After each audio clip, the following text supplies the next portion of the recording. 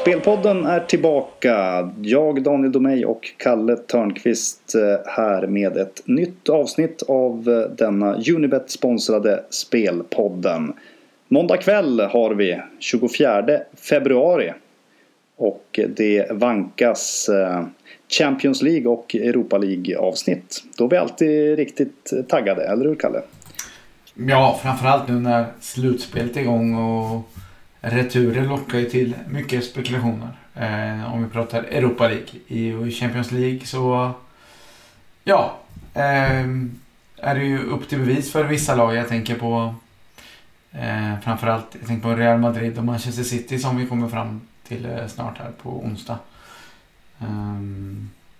Riktigt tuff lottning för vissa, medan andra haft mer tur. Precis.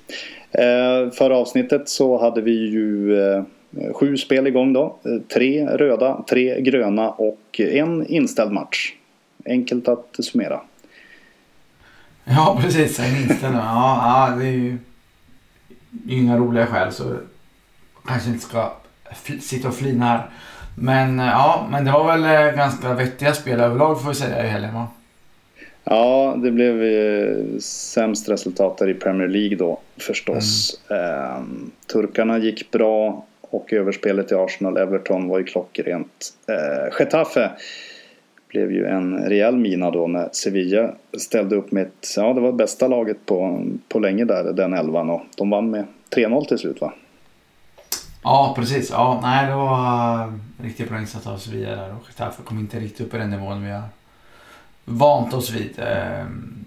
Kanske då, man ska ju lära sig av det som har varit och kanske att Getafe nu med tufft matchande med dubbelspelande och fokus på olika håll inte riktigt är vana vid det och behärskar det riktigt då. Nej, men precis. Inställa matchen där, ja. Precis, inget roligt skäl där med corona som härjar friskt då i Italien, och i en av matcherna här i Europa League som vi kommer till senare så spelar det faktiskt en liten roll också, men det kommer vi till senare som sagt. Vi har väl blev det 6 spel till slut, va? Som vi ska summera här om sådär 25-30 minuter kanske i slutet av programmet då.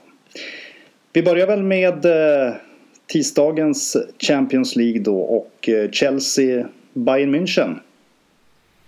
Ja, vi apropå helgen så lyfter vi fram Chelsea som en tänkbar derby-idé då, även om inte det blev något skarpt spel, och de levde upp till förväntningarna och vann med 2-1 där.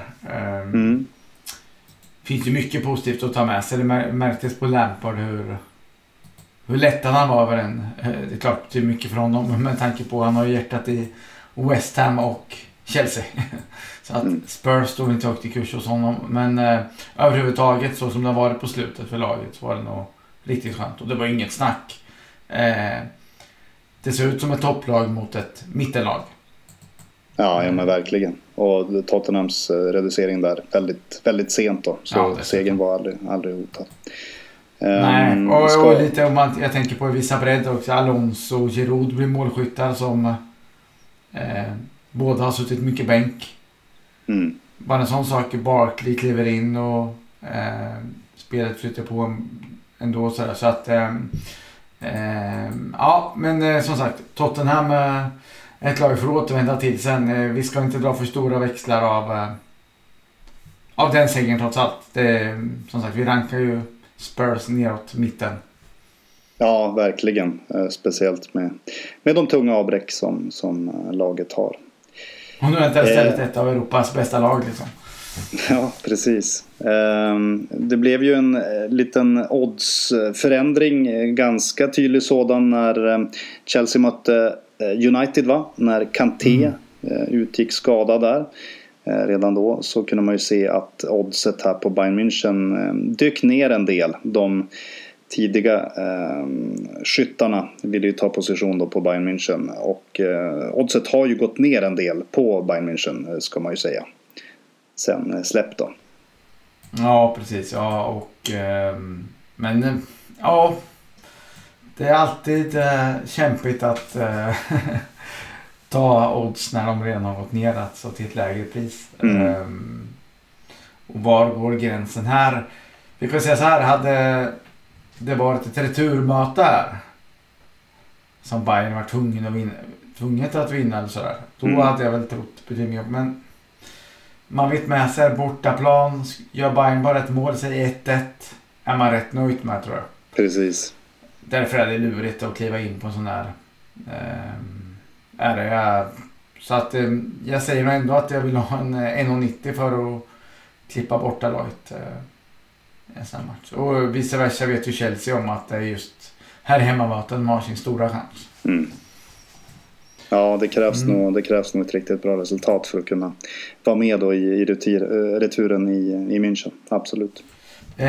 Vad ska jag säga? Bayern har gjort en del mål de sista veckorna. Det var 3-2 här senast mot Paderborn, men försvarsspelet är lite darrigt. Så det är helt korrekt att Unibet har tryckt upp totalen ganska högt här. Vi borde få se målet på båda hållen. Vi kommer inte att rekommendera något skarpt spel i den här matchen, utan vi kan väl hoppa vidare till Napoli-Barcelona.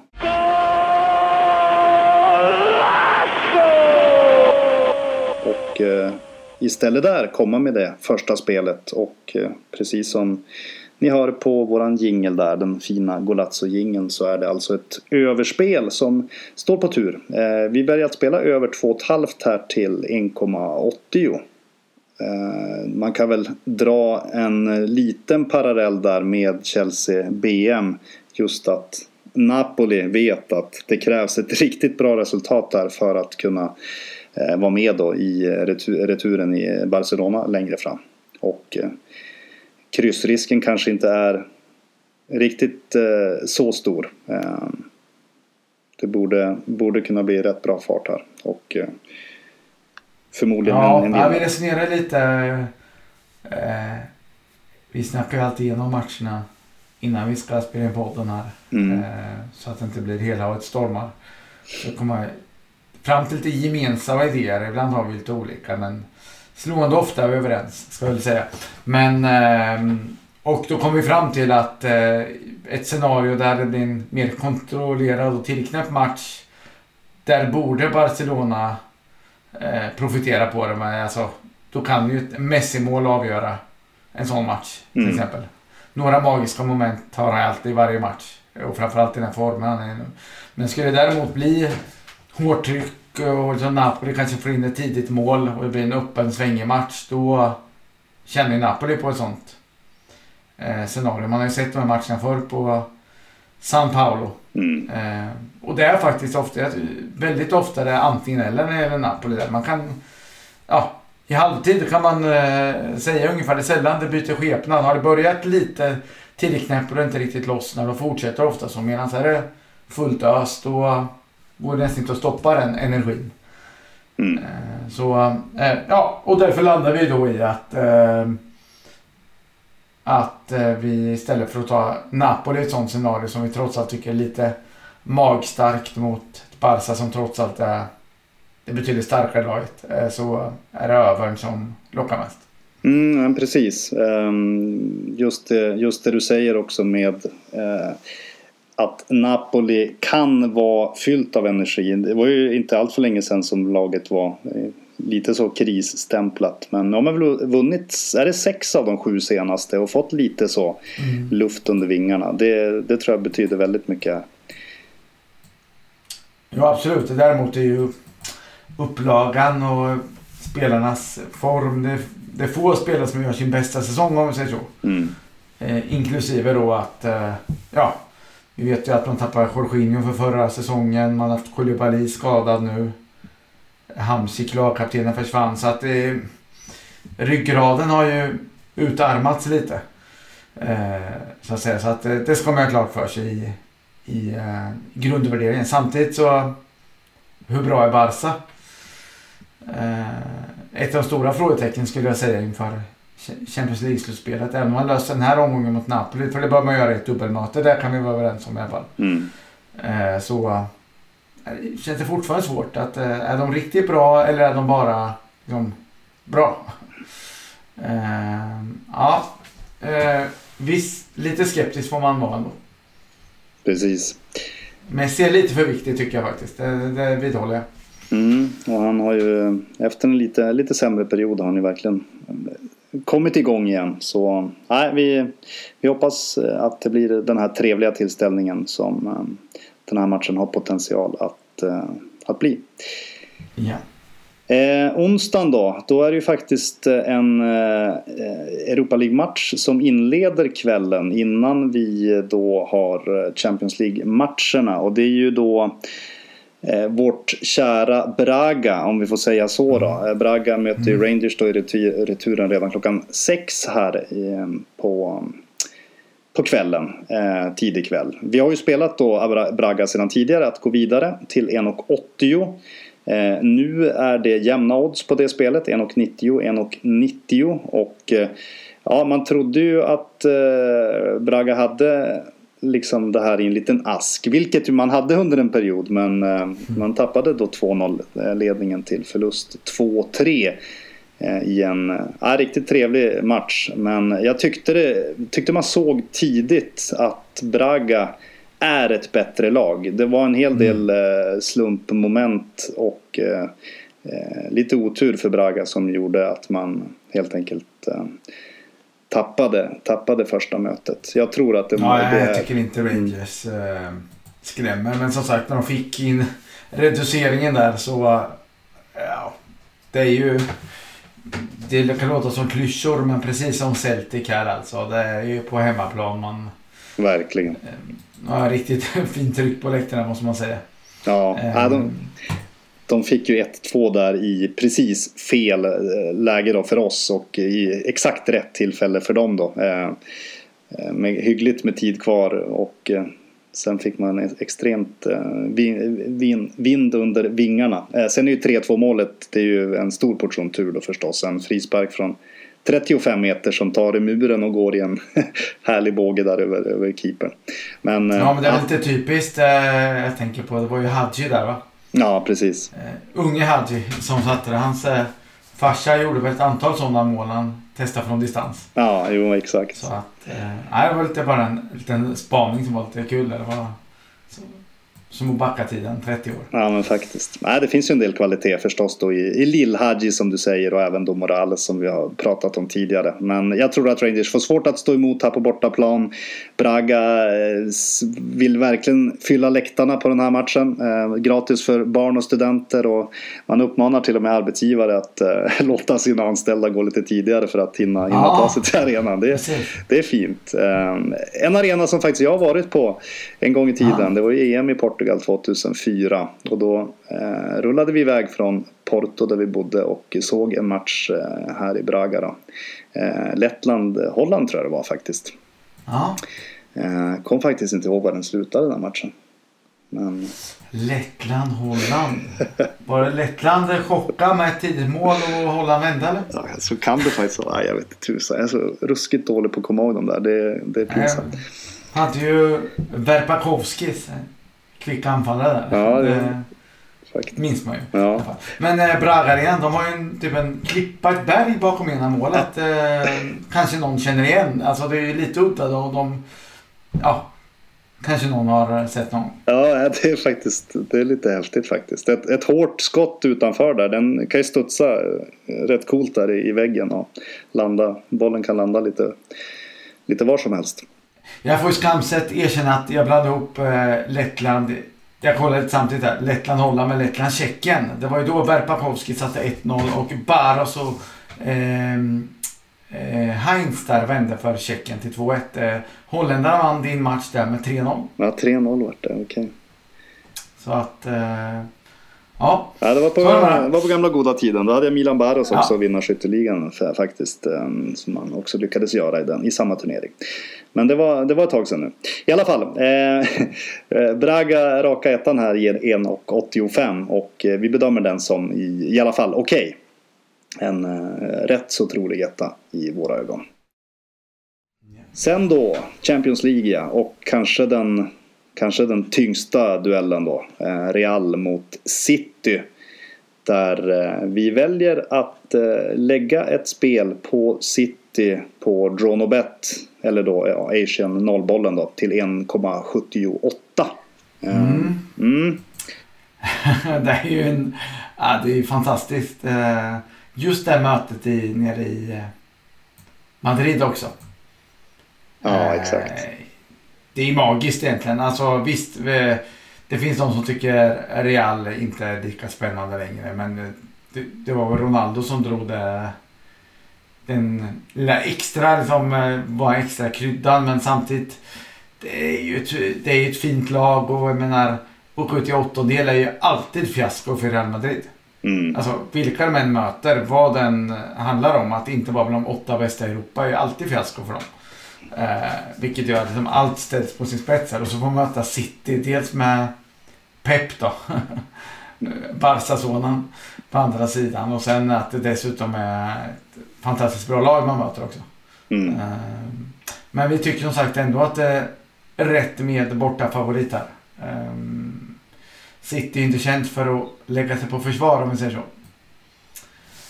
Precis. Som alla går för det trots bortaplan. Och så är lite positivt. Laporte kommer tillbaka i försvaret här för en tid sedan. Det är ju viktigt, måste vi säga. Ja, det är ju fantastiskt viktigt. Och sen så viskades väl om Sterling aktuell igen, va? Ja, exakt. Det ser ut så i viss media i varje fall. Man vet väl inte exakt då om man verkligen kan spela då. Men det blev knappast från start, men kan väl vara ganska perfekt också som en riktig sån joker sista 20 om matchen skulle stå och väga. Då kan ju Sterling passa helt perfekt då mot lite tröttare Real-ben. Jo, exakt. Jo, men så är det ju. Det är ju... jag tycker jag har sett Real, även en sån som Ramos. Tycker emellanåt har sett lite stabbig ut faktiskt. Och även nu när Real liksom har kommit igång och till syns varit bra, så man blir inte riktigt imponerad när man tittar ändå. Nej, vi pratade om det också innan vi tryckte på räck här. Att man är lite förvånad att Real ändå har det läget här inför El Clasico som då spelas på söndag. Det är väl 2 poäng efter Barca då. Det känns som att Real inte riktigt har kommit igång på hela säsongen, men ändå är man med där uppe. Men det är ju samtidigt då Barca som också har tappat en del märkliga poäng här och var. Så att båda Nej, precis. Nej, men så är det ju.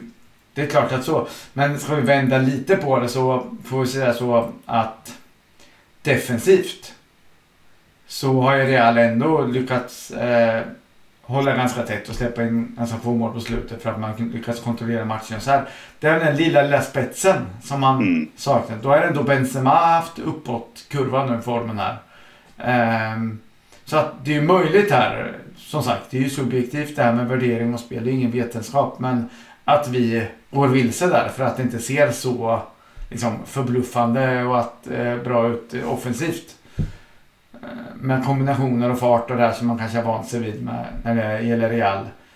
Det kanske är tvärtom. Vi kanske använda NFL-klyschan här att när offensiv vinner matcher och defensiv vinner mästerskap. Att det kanske är tvärtom, att man faktiskt hittar rätt den vägen och sen, men vi får se. Jag är i alla fall skeptisk med att möta City här. Hur van är Real att få försvara sig mot ett sånt lag med De Bruyne vid rodret. Ja, absolut. Och Hazards skada ska vi också bara nämna där också. Han gick ju sönder senast. Han har väl inte varit i sin bästa form och så, men det är klart att han hade behövts i en sån här match. Han hade och Bale också lite skadedrabbad, så det är ändå en genombrottsspelare som han kommer till avslut på egen hand. Det växer ju inte ens på träd i Real, sådana spelare. Precis. Vi går vidare med Lyon-Juventus, och här blir det spel på Juventus, raka 2 till 1,90. Och om vi avslutade med en lite skadeinfo där i Real City, så kan vi väl fortsätta med lite skadeinfo här i Lyon-Juventus då. Framförallt då hemmalaget som, man kan inte säga att det är någon skadekris, men de här avbräcken som man ändå har känns väldigt tunga, just med tanke på att man nog behöver vara helt ordinarie för att kunna rubba Juventus en del. Depay gick ju då sönder strax innan jul, fortfarande borta. Såg ju faktiskt riktigt bra ut i slutet på förra året. Ja, det har passat honom perfekt den här matchen mot Juventus, tror jag att han har gjort extra mycket nytta. Ja, verkligen. Och sen då offensiv mittfältare i Ren Adelaide är ju också då skadad. Viss reservation där på uttalet på hans namn. Men han gick väl sönder i samma match, om jag minns rätt, som Depay. Och är ju fortfarande borta då. Ja. Och så även då lite mer defensiva pjäser då i Koné och sen Rafael. Alla de här 4 skulle ju faktiskt kunna spela från start om de fanns tillgängliga. Det måste man ju faktiskt säga. Ja, absolut. Det här är Dabrek. Vi ska säga med Juventus direkt när vi glömmer det, att man har ju Derby d'Italia till helgen om det blir match. För att senaste rapporterna säger väl att det kan bli spel inför tomma läktare, är väl det mest troliga där. Ja. I Turin då. Så att, men vi ska säga det, men samtidigt om vi säger att det blir match och så vidare, så efter det sen ska jag väl säga, så har man ju 4 lag på under halvan, ganska överkomliga uppgifter: Bologna, Lecce, Genoa, Torino. Så man borde kunna gå för 180 minuter här och maxa laget. Det tycker jag faktiskt man borde klara av. Plus att Juventus har en ganska fin bänk. Så att det behöver inte göra så stor skillnad om man roterar ett par spelare. Nej, precis. Nej, det borde vara kanske den... Är det den duellen på förhand som känns mest störst skillnad på lagen, så att säga? Lyon-Juventus. Ja, vid lottningen så tyckte jag åtminstone att Juventus var ett lag som kanske skulle vara mest nöjda. Det är klart att Barca är stor favorit mot Napoli över 2 möten. Och det är klart att Liverpool var det mot Atletico, även om man inte är det längre efter förlusten. Men nej. Och just att Juventus, de är alldeles för rutinerade, det här laget vi ser, för att på något sätt för en no-show på bortaplan och sen rädda upp det hemma, utan jag tror vi får se fullt fokus direkt här. Nej, men jag tror inte, och hemmaplansfördelen, svårt att se Lyon koppla något vidare grepp här alltså. Men på tok för farliga omställningar i Juventus för att Lyon ska kunna ösa på som man vill, det tror jag, som man brukar göra i ligan. 1,85 någonstans ska nog ligga i snarare. Vidare då till torsdagen och Europa League, där vi ju bland annat har Malmö som stångar på och fick med sig ett helt okej resultat, får man väl ändå säga. Det blev ju förlust då borta med 1-2 efter att man har tagit ledningen. Men det här innebär ju att Malmö går vidare på till exempel då 1-0. Och vi har ju sett tidigare i Europaspelet. Här hemma kan det bli riktigt sådär magisk skön stämning och spelarna tar fram det där lilla extra. Så helt golvad är man absolut inte här. Malmö kan faktiskt skrälla. Det är min känsla i alla fall. Ja, nej, jag kan inte se emot det. Helt klart.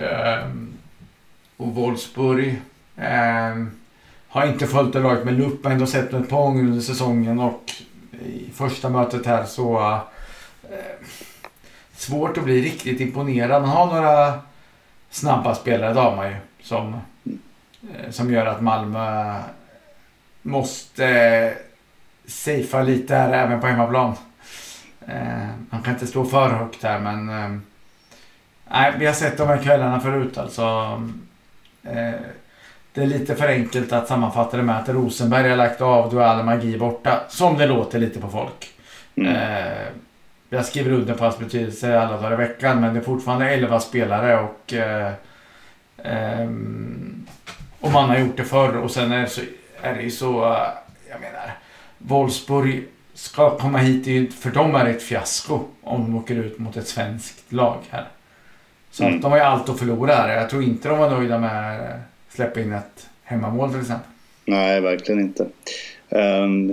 Nu stämde väl rapporterna som man hade fått innan hyfsat väl då, att Wolfsburg har lite problem då med att föra spelet som ganska klar favorit. Nu kan det ju passa betydligt bättre förstås när man kan spela på resultatet och ligga på kontring. Det ska man ju komma ihåg, absolut. Men trots allt så en liten tv-peng som inte kommer med i summeringen, men en liten tv-peng på Malmö vidare till 3,75 som Unibet erbjuder.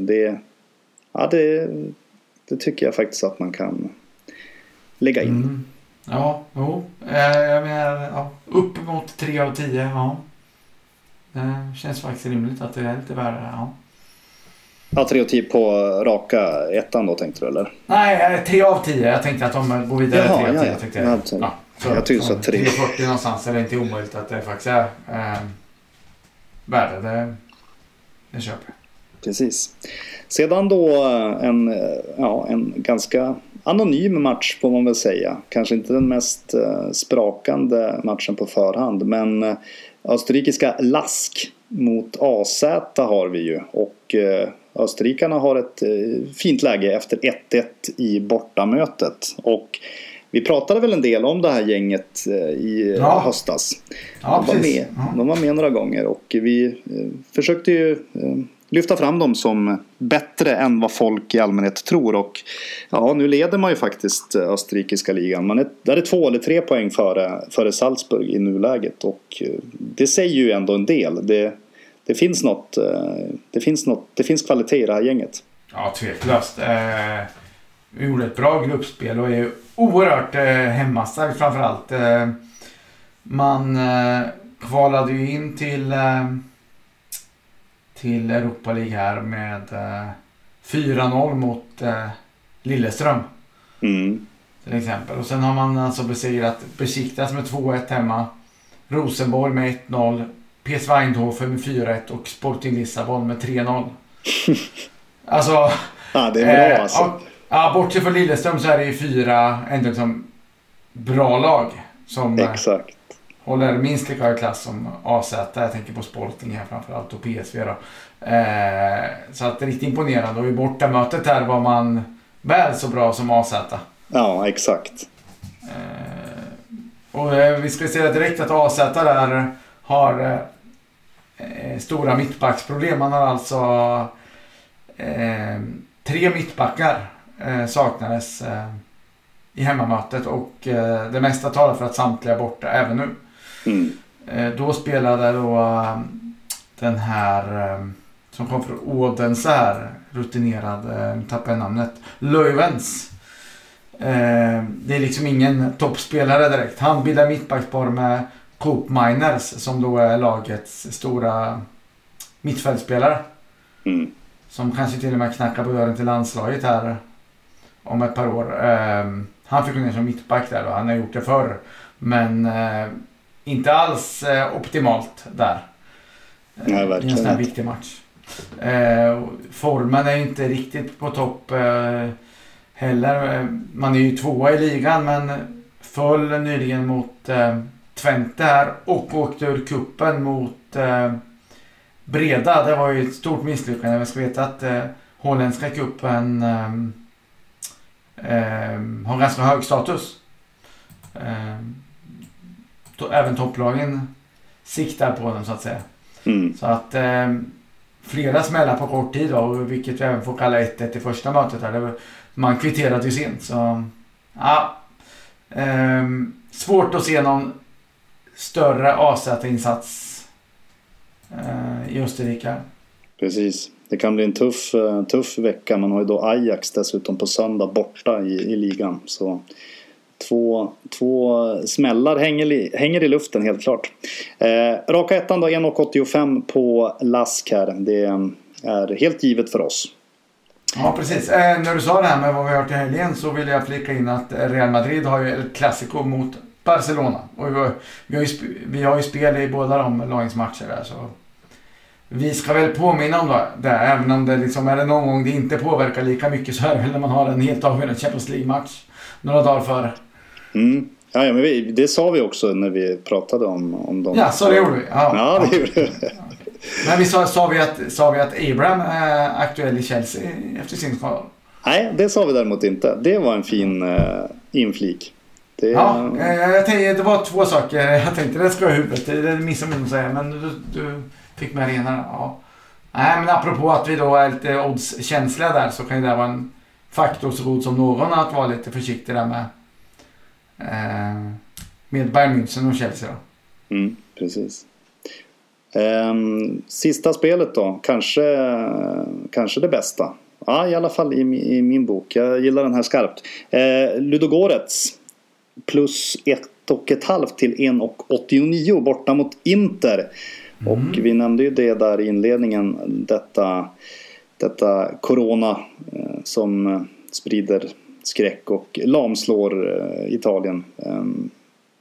Det är ju risk då att den här matchen inte blir inställd, men det är ju faktiskt klart att matchen den kommer att spelas med tomma läktare. Och Inter har ju då som bekant den här stormatchen på söndag mot Juventus och har 2-0 att gå på. Så man kan ju absolut spekulera i kanske lite rotation och att man inte kanske springer ihjäl sig om man har resultatet under kontroll. Därför tycker jag att det är väldigt intressant här med plus 1,5 som ju är ett ganska stort handikapp. Ja, precis. Nej, men Ludogorets har varit lite en besvikelse får man ju säga. Flera tveksamma resultat. Och jag tror det går lite i den här fällan att man är lite för bra i den inhemska ligan. Och ska man då och då ställas mot så pass mycket bättre motstånd. Det är inte lätt alltså. Det är inte. Men just i det här läget jag ser inte emot om man skulle ta ett lite tuffare handikapp plus 1 eller plus 1,25 här heller. Nej. För just när man kan gå in här nu med att allt att vinna lite måste man säga. Och slipper kokande Giuseppe Meazza emot sig, utan att det blir lite mer avslaget. Kan passa bra. Ja, verkligen. Och rotation, frågetecken då, Inter. Vi vet ju dessutom då att Lautaro Martinez är avstängd. Och Handanovic, målvakten, lär ju vila igen då för att kunna möjligtvis då göra comeback efter sin skada mot Juventus. Ja, precis. I Ludogorets är han landslagsman i Madagaskar här. Ja, det är efternamnet, ja. Du får ta den, Kalle. Ja, tack så mycket. Du är så snäll. Anichet Abel Andriananana Tenaina. Det är faktiskt helt underbart. Jag nöjde mig med att om jag nu hade åkt på den, jag skrev så här att en ordinarie landslagsmittfältare för Madagaskar är borta. Utan namn. Jag kollar faktiskt upp, vet du var han är född? Nej. Antananarivo. Det är hemstaden. Ja, helt underbart. Det är fantastiskt. Nej, men han är borta, men där har man ju till exempel Diakov har ju suttit lite bänkad, rutinerade landslagsmannen här, och så att till exempel, och så har man ett par unga förmågor på bänken också som har fått en del speltid, så att ingen större faktor skulle jag säga. Nej, precis. Ja, men det sätter bra punkt tycker jag. Och vi kan kasta oss på summeringen som då kommer här. Napoli, Barcelona, över 2,5 mål till 1,80. Braga, rak 1 till 1,85. City, Dronobet, 1,78. Juventus, rak 2, 1,90. Lask, rak 1, 1,85. Också då Ludogorets, Asian plus 1,5 till 1,89. Det var allt. Och så laddar vi om då till helgen med ett nytt avsnitt på fredag. Absolut, det gör vi.